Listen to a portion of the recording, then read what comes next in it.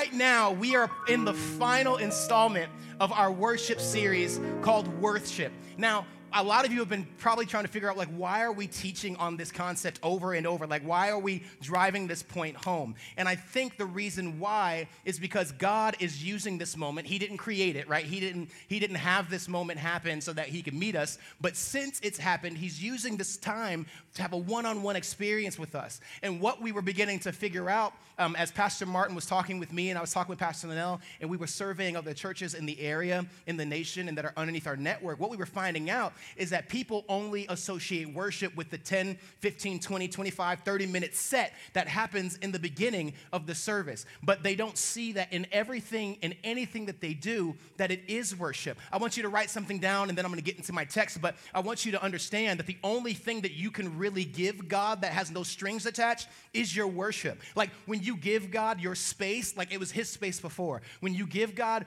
your tithes and your offering, it literally says in the Word of God that you are supposed to do that. But what we understand when we begin to read the Word, which I'm going to unbox just a little bit today, what you're going to find out is that worship is the only gift that you can give God with no strings attached. So today, what I'm hoping is that through this entire series, that we will be able as an organization, I love all of you that are watching online that aren't a part of our organization, but I'm talking to the AWC Nation.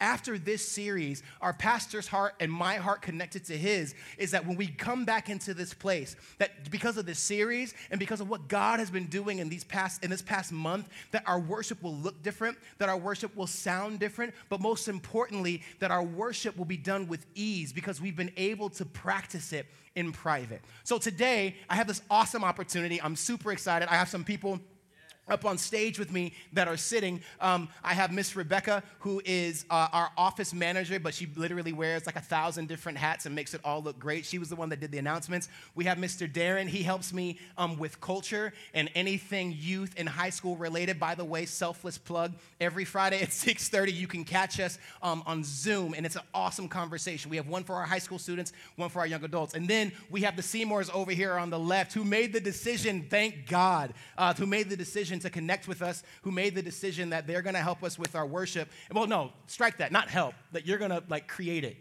We're making it work. You can talk back to me. They'll be okay. Yeah, like this is it. So we thank God for Chad, and we thank God for Tina. But it's easier to teach when you got some people with you. So y'all going to help me today? Yes, sir. Y'all got me? Okay, cool.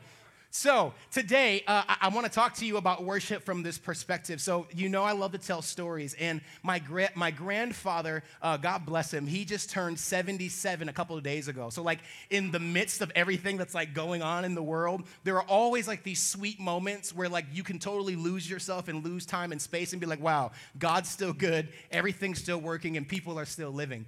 And we were having a conversation, and he reminded me of how, like, for him in the South that day, it was like 89 or 90-some degrees, and my pawpaw drinks black coffee to cool down. The man drinks black coffee with 2 sweet and lows to cool down.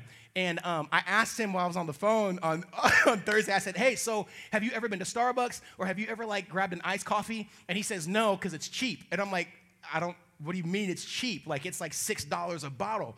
And what he said is that, well, it's different when you make it yourself. And I was like, well, what do you mean? I was like, all you do is put the grounds in the joint, and you put the hot water, and then it comes through the cup. Yeah, but he said, but I did it.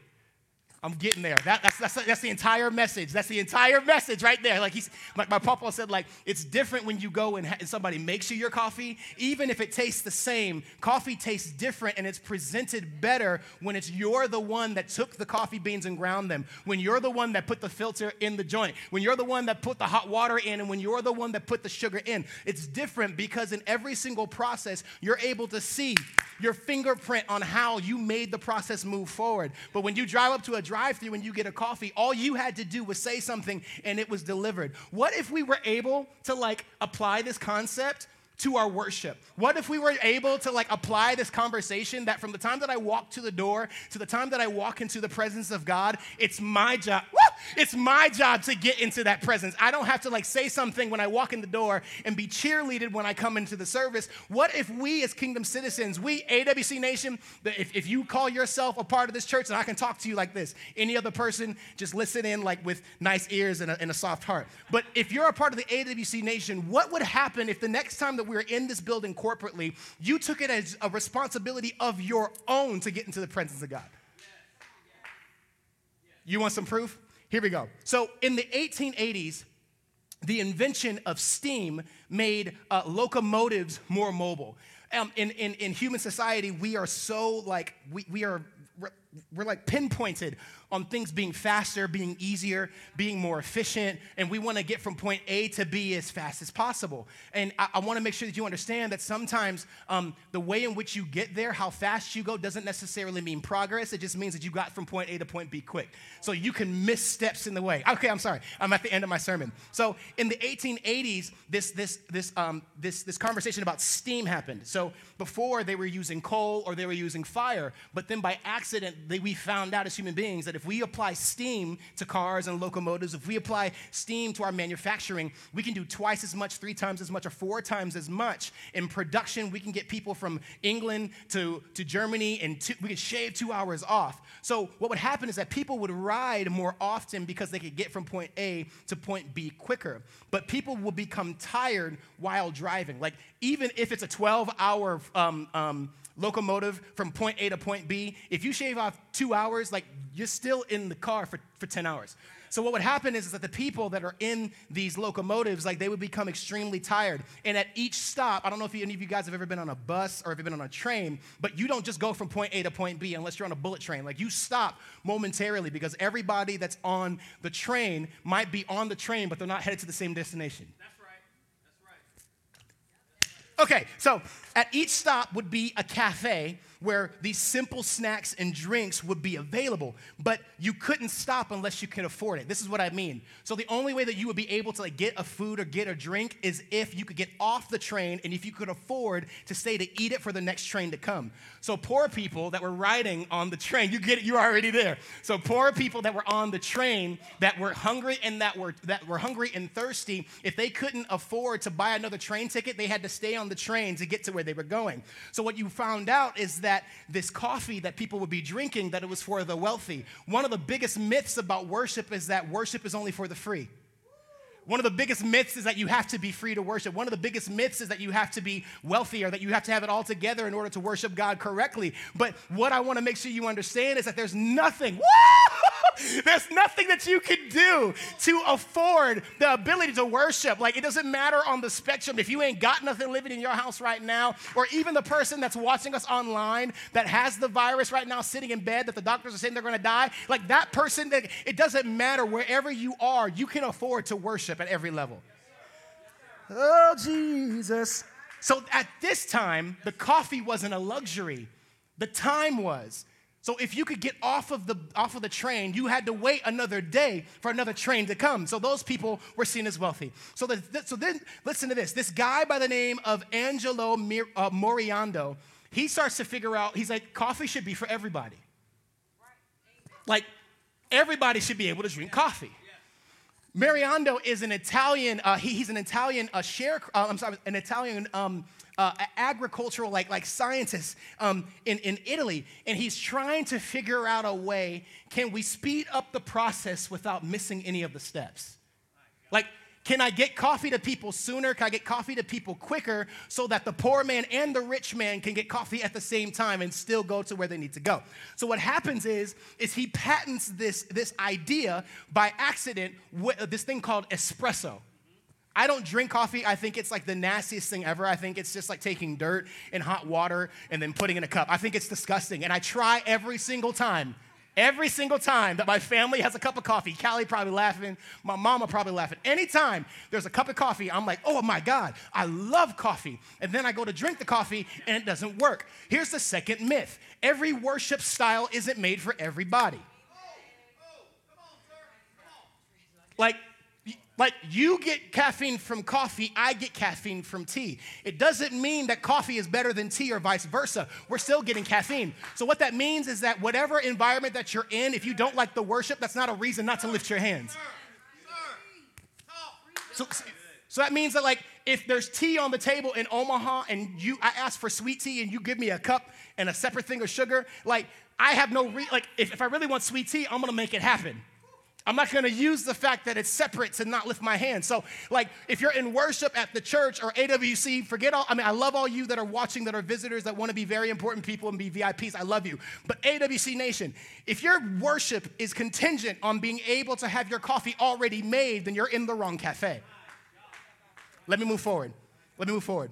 So he patents this opportunity called espresso. And I'm teaching. Like, I'm not trying to like yell at you or holler at you. I'm trying to get a point over to you today that's going to finalize this series that we're in, that your worship, God's always worthy, and you're always worth worshiping God. I'm going to get there in a second, though. Listen. So he realized that you can make coffee with the power of steam. And what happens is that you force hot air and water through the grounds, and it keeps the integrity of the beans, and it preserves the natural flavor. So what happened is while he starts, so before they would grind up the coffee, they would put it on like this little like sheet that had like porous holes in it, and they would just pour hot water over it. But what would happen is that there would be grounds that would be left on the filter. So what would happen is that Dr. Angelo was like, what if the person that's poor, like they can't waste ground. So how do we use all of them as possible? So he says, if I take this coffee bean and if I put it in this machine and I press it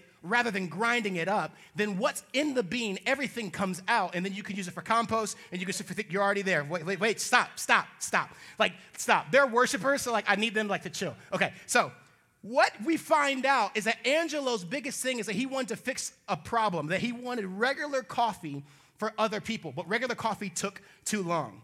So then what happens is after Angelo creates this espresso machine, what he does is he converts one cafe from having, he converts it so that people don't have to get off of the train to get their coffee. What Angelo does is he goes through all of the processes of making a really great cup of coffee, does it in half the amount of time that people on the train don't even have to get off the train. What they do is while they're going down, they give their money to a person, right? While they're going, like while the train is going. The train doesn't stop. While the train is going, they give their money to one person at one stop. They keep going, and their coffee is ready at the next. What Angelo ended up doing was he gave the people no reason or no excuse to drink coffee. So we have Facebook. We have an app. We have YouTube. The church has a Spotify playlist. Matter of fact, we got 4 of them. So I want you, each and every one of you, to write down your excuse of why worship is impossible. You have the time, you have the space, you have the leadership, we have pastors. Yes, ma'am. Like we have everything you need to worship. What Angelo realized is that it's not about making money. I'm just trying to get a cup of coffee into every single person's hand. So this is the cool thing, and this is where worship came into it. So I want you to write down, this is what the definition of espresso is. Espresso literally means to squeeze out. Espresso means operating at a high speed, creating twice as much product. It means to squeeze something out to get a liquid or to get a byproduct that is drinkable or edible. But remember what my papa said. He said, it's different when you do it yourself. What we figure out is that espresso, the name literally means coffee expressed. It means coffee in its purest form. It means coffee at the taste where the taste. What somebody tells me that this happens, but now the coffee tastes how it smells. I don't believe it; it's a lie. But the coffee now tastes how it smells. Now listen, it's different when you do it yourself. Now let's go to the definition of express. We talked about espresso. Let's talk about express. Because there are so many people that are in church that believe that they can worship God by not physically expressing it. And what I'm going to show you this morning is that it's absolutely impossible to worship your God without physical expression. It even says in the Word of God, it uses words like flamboyant. It says that you should be so fervent in your worship for God that people think that you're crazy. You should be so fervent in your worship for God and so physically like ridiculous that people think that you have lost your mind. That's the reason why when David started to dance, people thought that he was dancing because of the fact that he was worshiping God. But what David was doing was he was taking away every single excuse for every man coming forward after him that you have no reason not to worship. Because think about it. David had killed a man, slept with his wife. His daughter was taken advantage of by his sons. He had done terrible things. But even in the midst of being a person in sin, David finds he's like, I don't have a reason to worship God, I just do.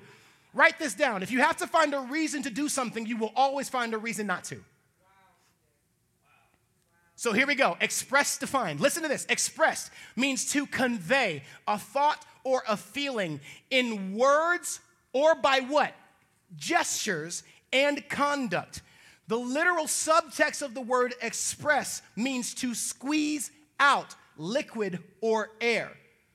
So what does that mean? Does that mean that our worship is supposed to be this opportunity where we are squeezed, where we are pressed, and we give God a taste of what he's done for us? Look at your worship as a cup of coffee. Which is more presentable? The cup that you took out of your cupboard that you went through all of the steps to make, or the cup that you went down the street and bought and kept in the refrigerator just in hopes that somebody came? There's a difference when your worship has God's name on it and when your worship is something that you had to take out of the pot and put in the microwave. What I'm trying to make sure that we understand, AWC, and what I'm trying to make sure that any other person that's watching today, is that the only gift that you can give God is worship. But why would you give God a lukewarm cup of coffee when there's a hot pot over there on your counter? The problem is that we don't know how to make coffee. Therefore, we're giving God a product that we think is great, but he thinks is trash. Yes, sir. I don't even drink coffee, but I would drink it. I'd be more inclined to drink it, Maddie, if you made it for me than if you bought it from Starbucks. It's the process of knowing that there's love when you grind the beans. There's love when you put the sugar in it. There's love when you put the milk in it. Like, even if your milk is spoiled, what you're telling me is that it's spoiled, I know, but this is all I have. So when you give God your lukewarm, like, worship, it's like going to McDonald's and then you present it as if you've done it yourself. Somebody write it down. God wants my cup. He wants my cup. He wants my cup. Because the other cup has like the golden arches. God doesn't want McDonald's. He wants Joshua Espresso. Yes, so here we go. Are you ready? So it's so interesting, Dad, because like we've been teaching on this concept in the Word, and we've been following the children of Israel. And it's really interesting because like we went through Exodus, and that was when the Egyptians were relieved from captivity. And then we went through Leviticus. I got the opportunity to teach you a couple weeks ago that was like the book of atonement. That was where God gave us this opportunity to separate ourselves from our sin, and then God was able to bring us into his presence. But then we haven't spoken about Numbers, but Numbers is basically, in the Bible, is the journey of the 40 years that they were walking around. So what we have to understand is that in that 40 years, what happened is that Moses, what was promised to him before, now he has to promise it to somebody else. And that's another concept for another day.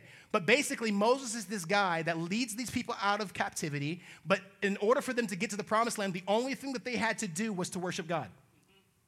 That's the only thing that he required of them. People said they had to obey him. The only thing that he wanted from them to do was to distinguish themselves by their worship.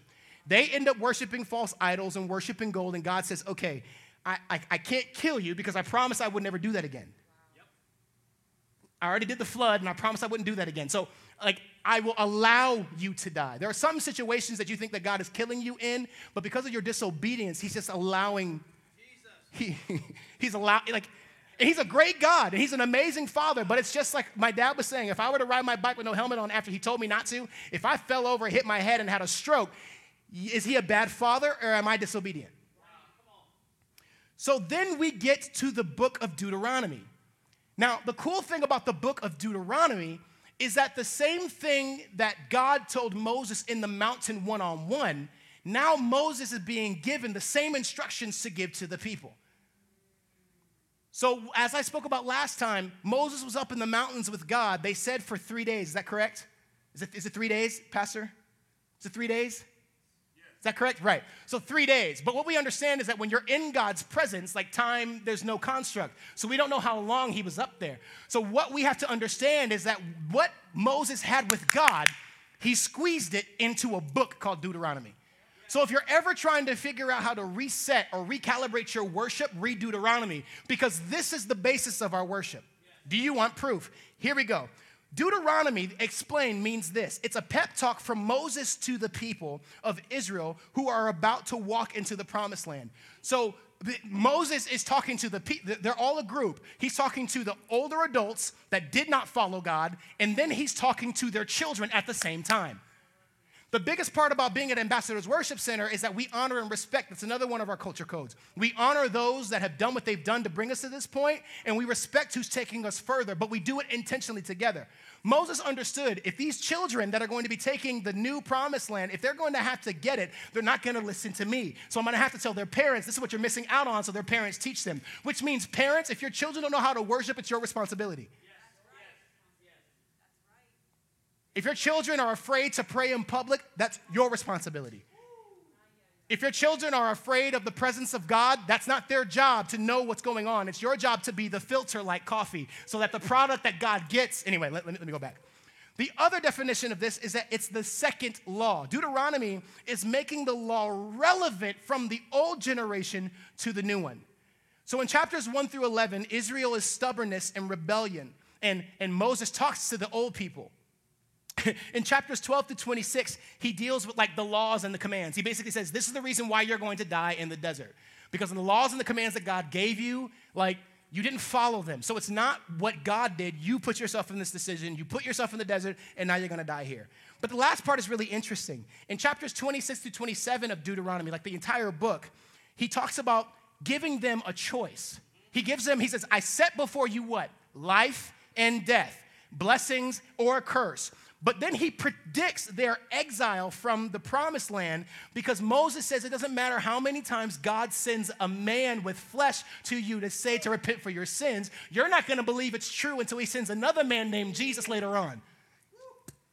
So Moses basically says it doesn't really matter how much I tell you worship, how much worship to do, or how important worship is. The only way that the children of Egypt are going to understand worship is if I tell them they're going to die. The only time that you're going to understand worship, young lady, is when he cheats on you. Now you want to worship.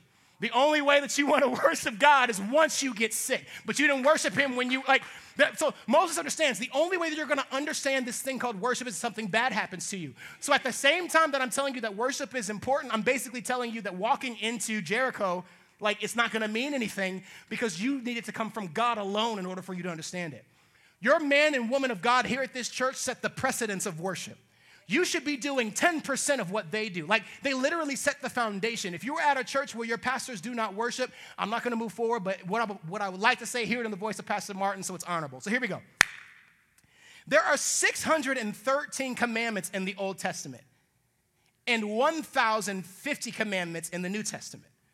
A commandment is something that you are told to do, and you don't have, like, you don't get a choice to, like, say, well, lift your hands. I ain't got no arms. God says lift your hands.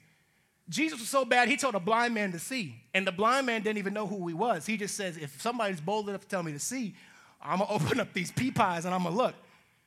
So what we understand is that there's literally over 1,600 commandments in the Word of God.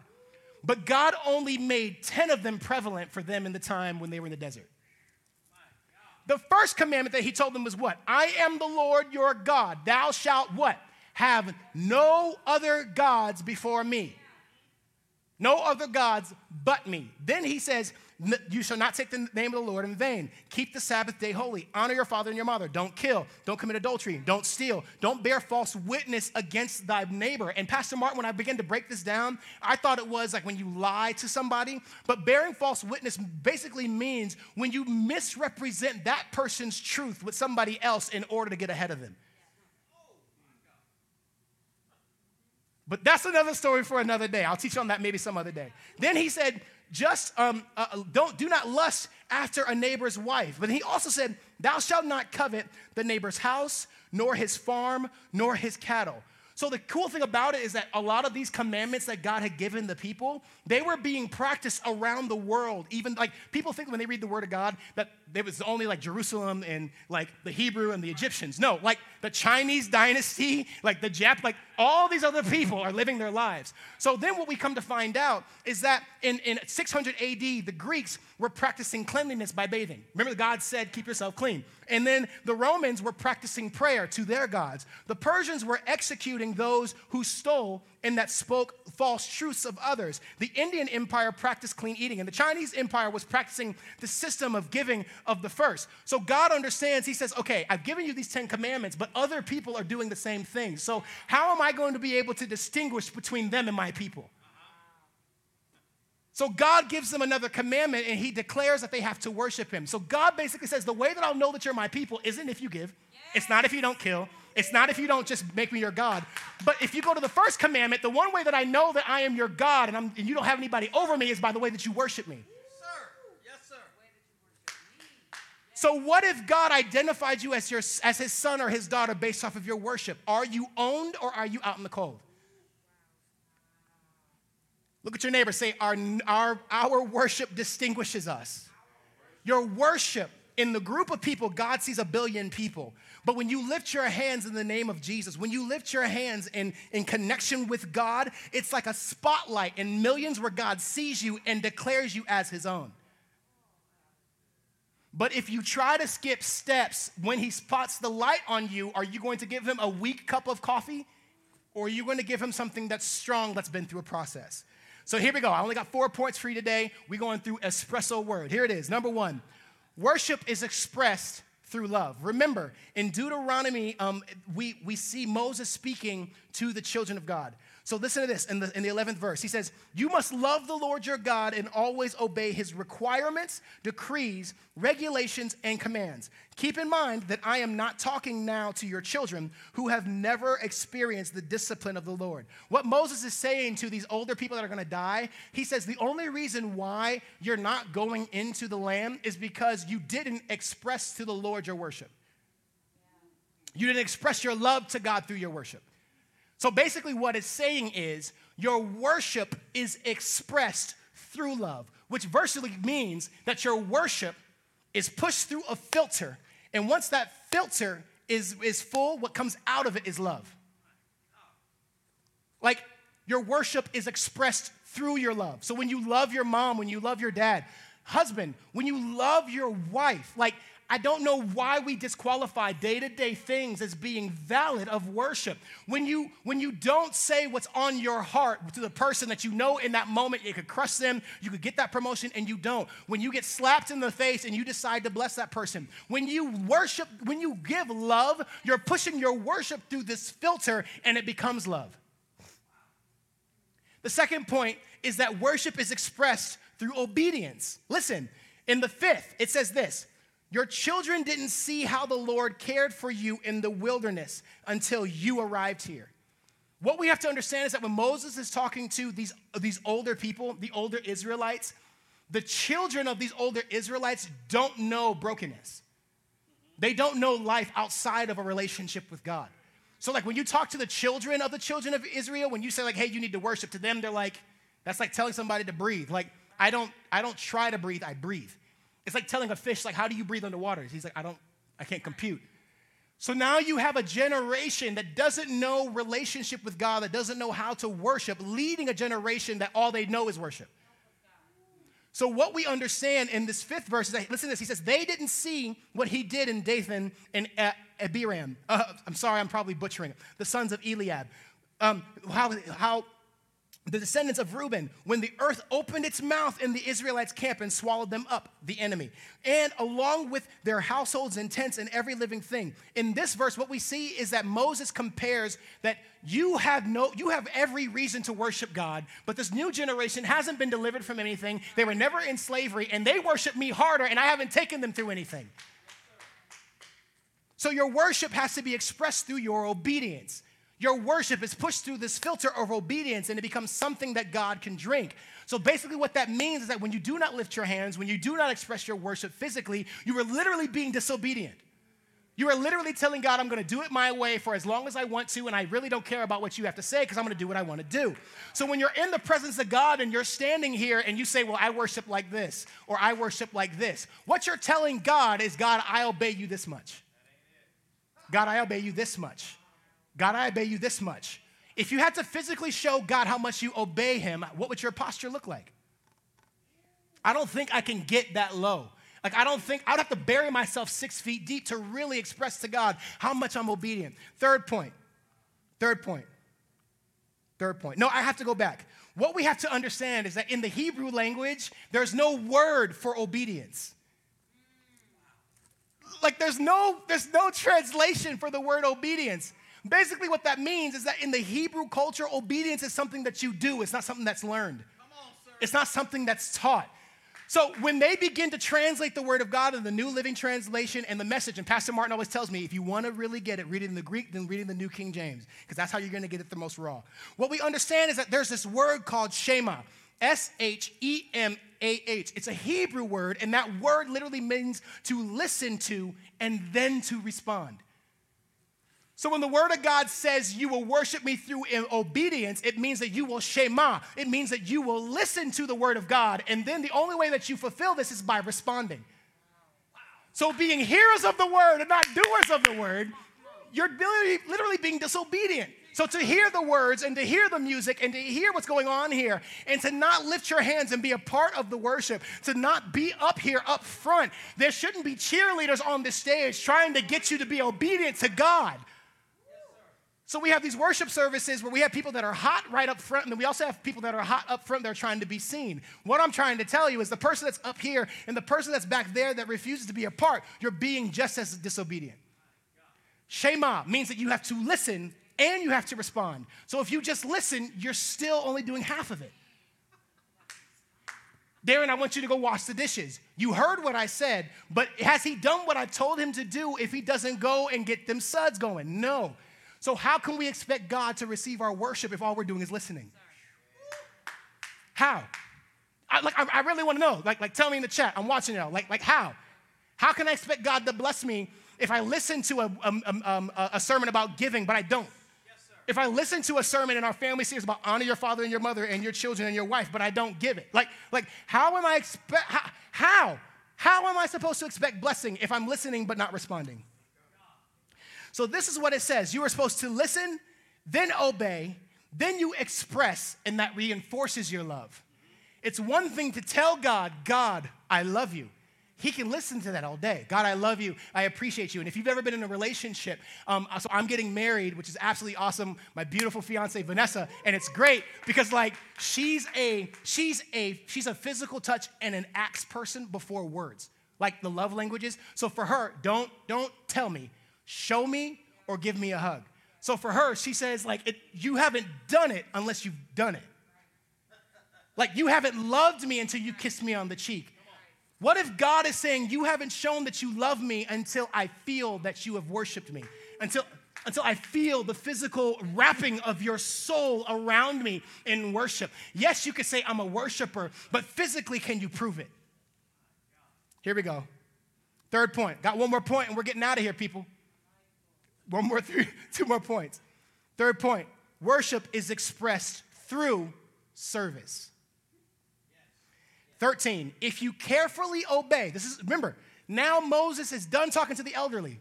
We don't know what happened to them. We don't know how much time went. They might have already passed away.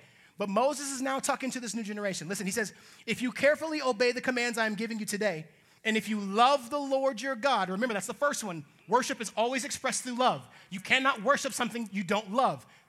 That's right. So if you can't put the bottle down, it's not that you can't quit. It means that you love being... Reel it back in, Joshua. Lord your God, and serve him with all your heart and soul. Do what? Serve him. Do what? Serve him with all you do. Not just lifting your hands, not just praying, but signing up to be on Ministry of Helps. Hold on, wait a minute, wait. So I can't just come to the church and lift my hands? You mean I should probably audition to sing alto? I should probably try and clean something? I see trash in the hallway of the church I call mine, but I can't bend over and grab the trash. The word of God says that your worship is supposed to be expressed Through your service, through what you do for others without wanting it to be reciprocated back to you. Like, that's one of our culture codes, and but we say it, but do we do it? We're generous. If there's an opportunity for me to give of my time, my life, my resources, of my money, and I can, I will. But the question is, do you? How many times have you been in the grocery store and you know the person needs $5? You just got paid. You don't need that $5. What type of blessing would it be if you paid for that person's groceries and you didn't tell them that you did it?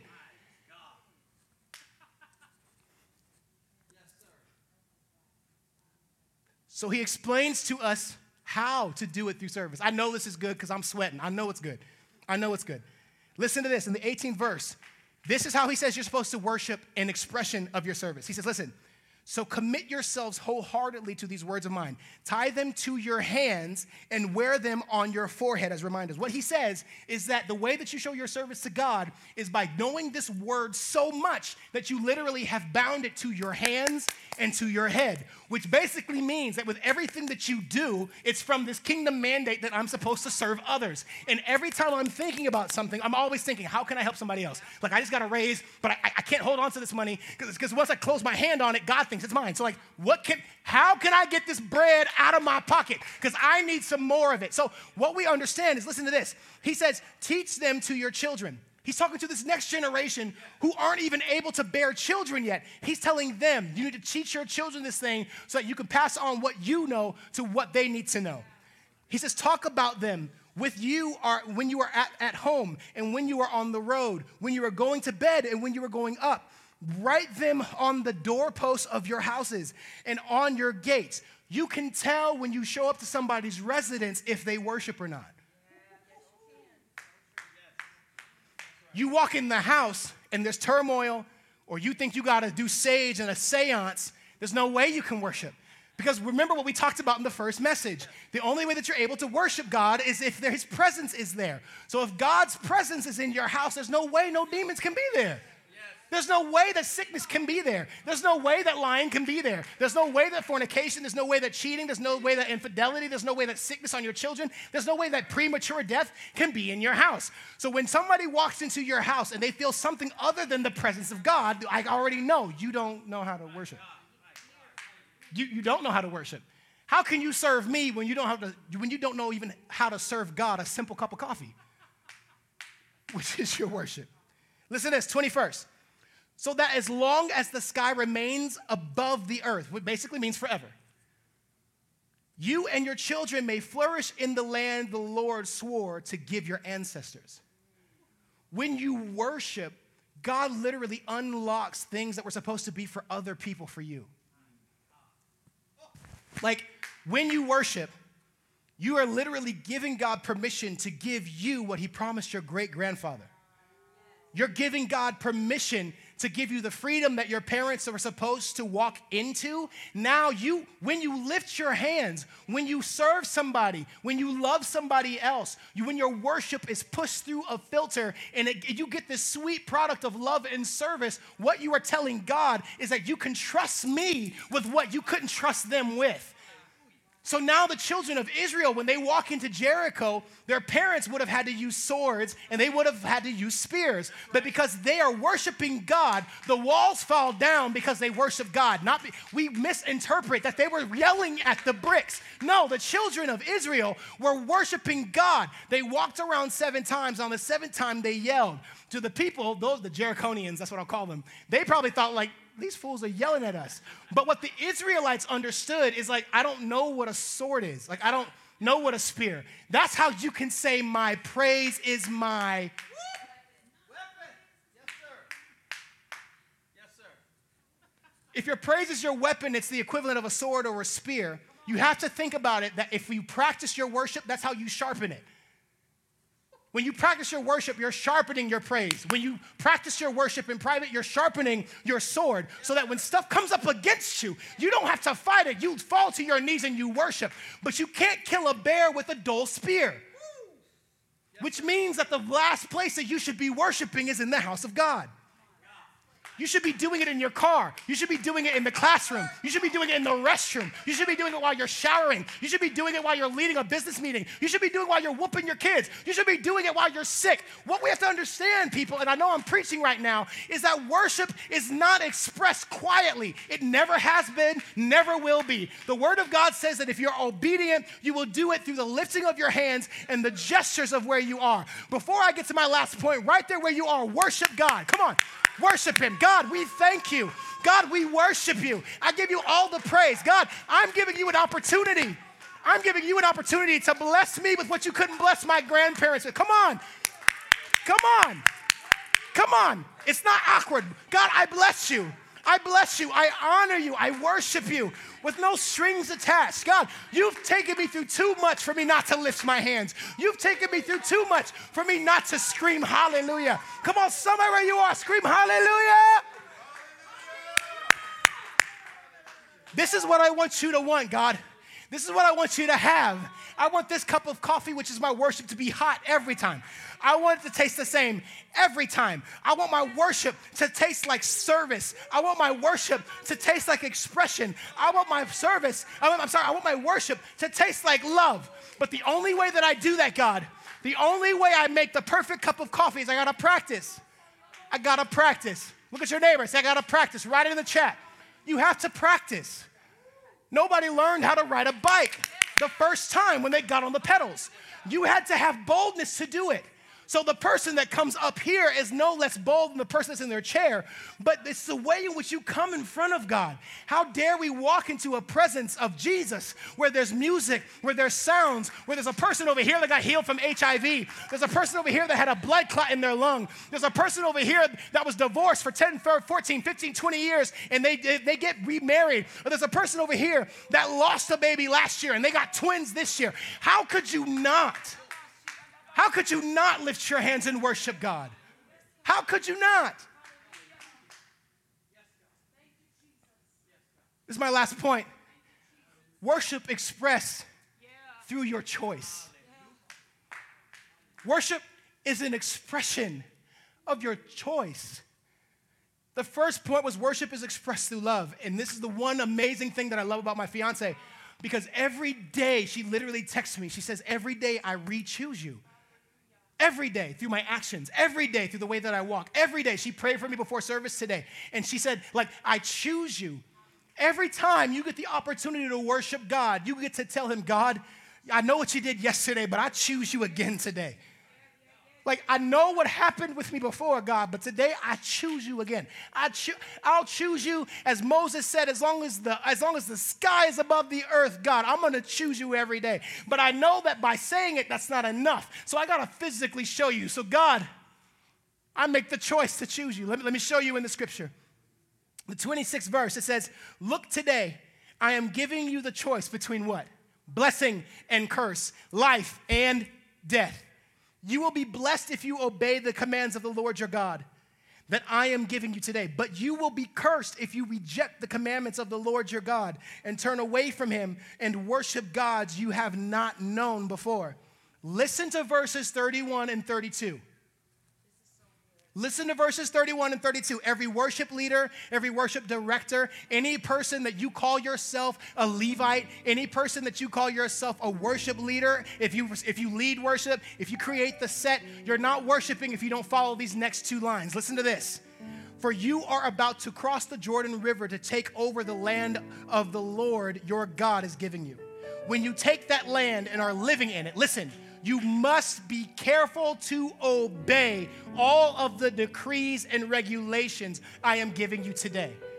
So if your worship set does not create space for the people to worship, you're disobedient. If your worship is about the leader being able to exhort rather than God's Spirit being able to be expressed, you're being disobedient. If your worship does not prepare the people to hear the word of God, you're being disobedient. If your worship doesn't allow God to break chains, doesn't allow the families to worship together, if it doesn't give the people that are coming an opportunity to have a one-on-one face with God, we're being disobedient. But I want to know how many of you this morning, you want to choose God again. God, I choose to worship you. I choose. I've been doing it because I've been told. I've been doing it because somebody asked me to, but God, today, I'm reinvesting right there where you are. Come on, make the choice. Come on, they're going to play, you worship him. Come on, you shouldn't need me. Right there where you are. God, I worship you. I worship you, Jesus. Like, I give it to you. I give it to you. I give it to you. I give it to you. God, I give you this opportunity to worship you. Come on, I'll do it with you. I'll do it with you. Come on. Come on. Right there where you are. God, I choose to worship you. I choose to worship you. I make the choice to worship you.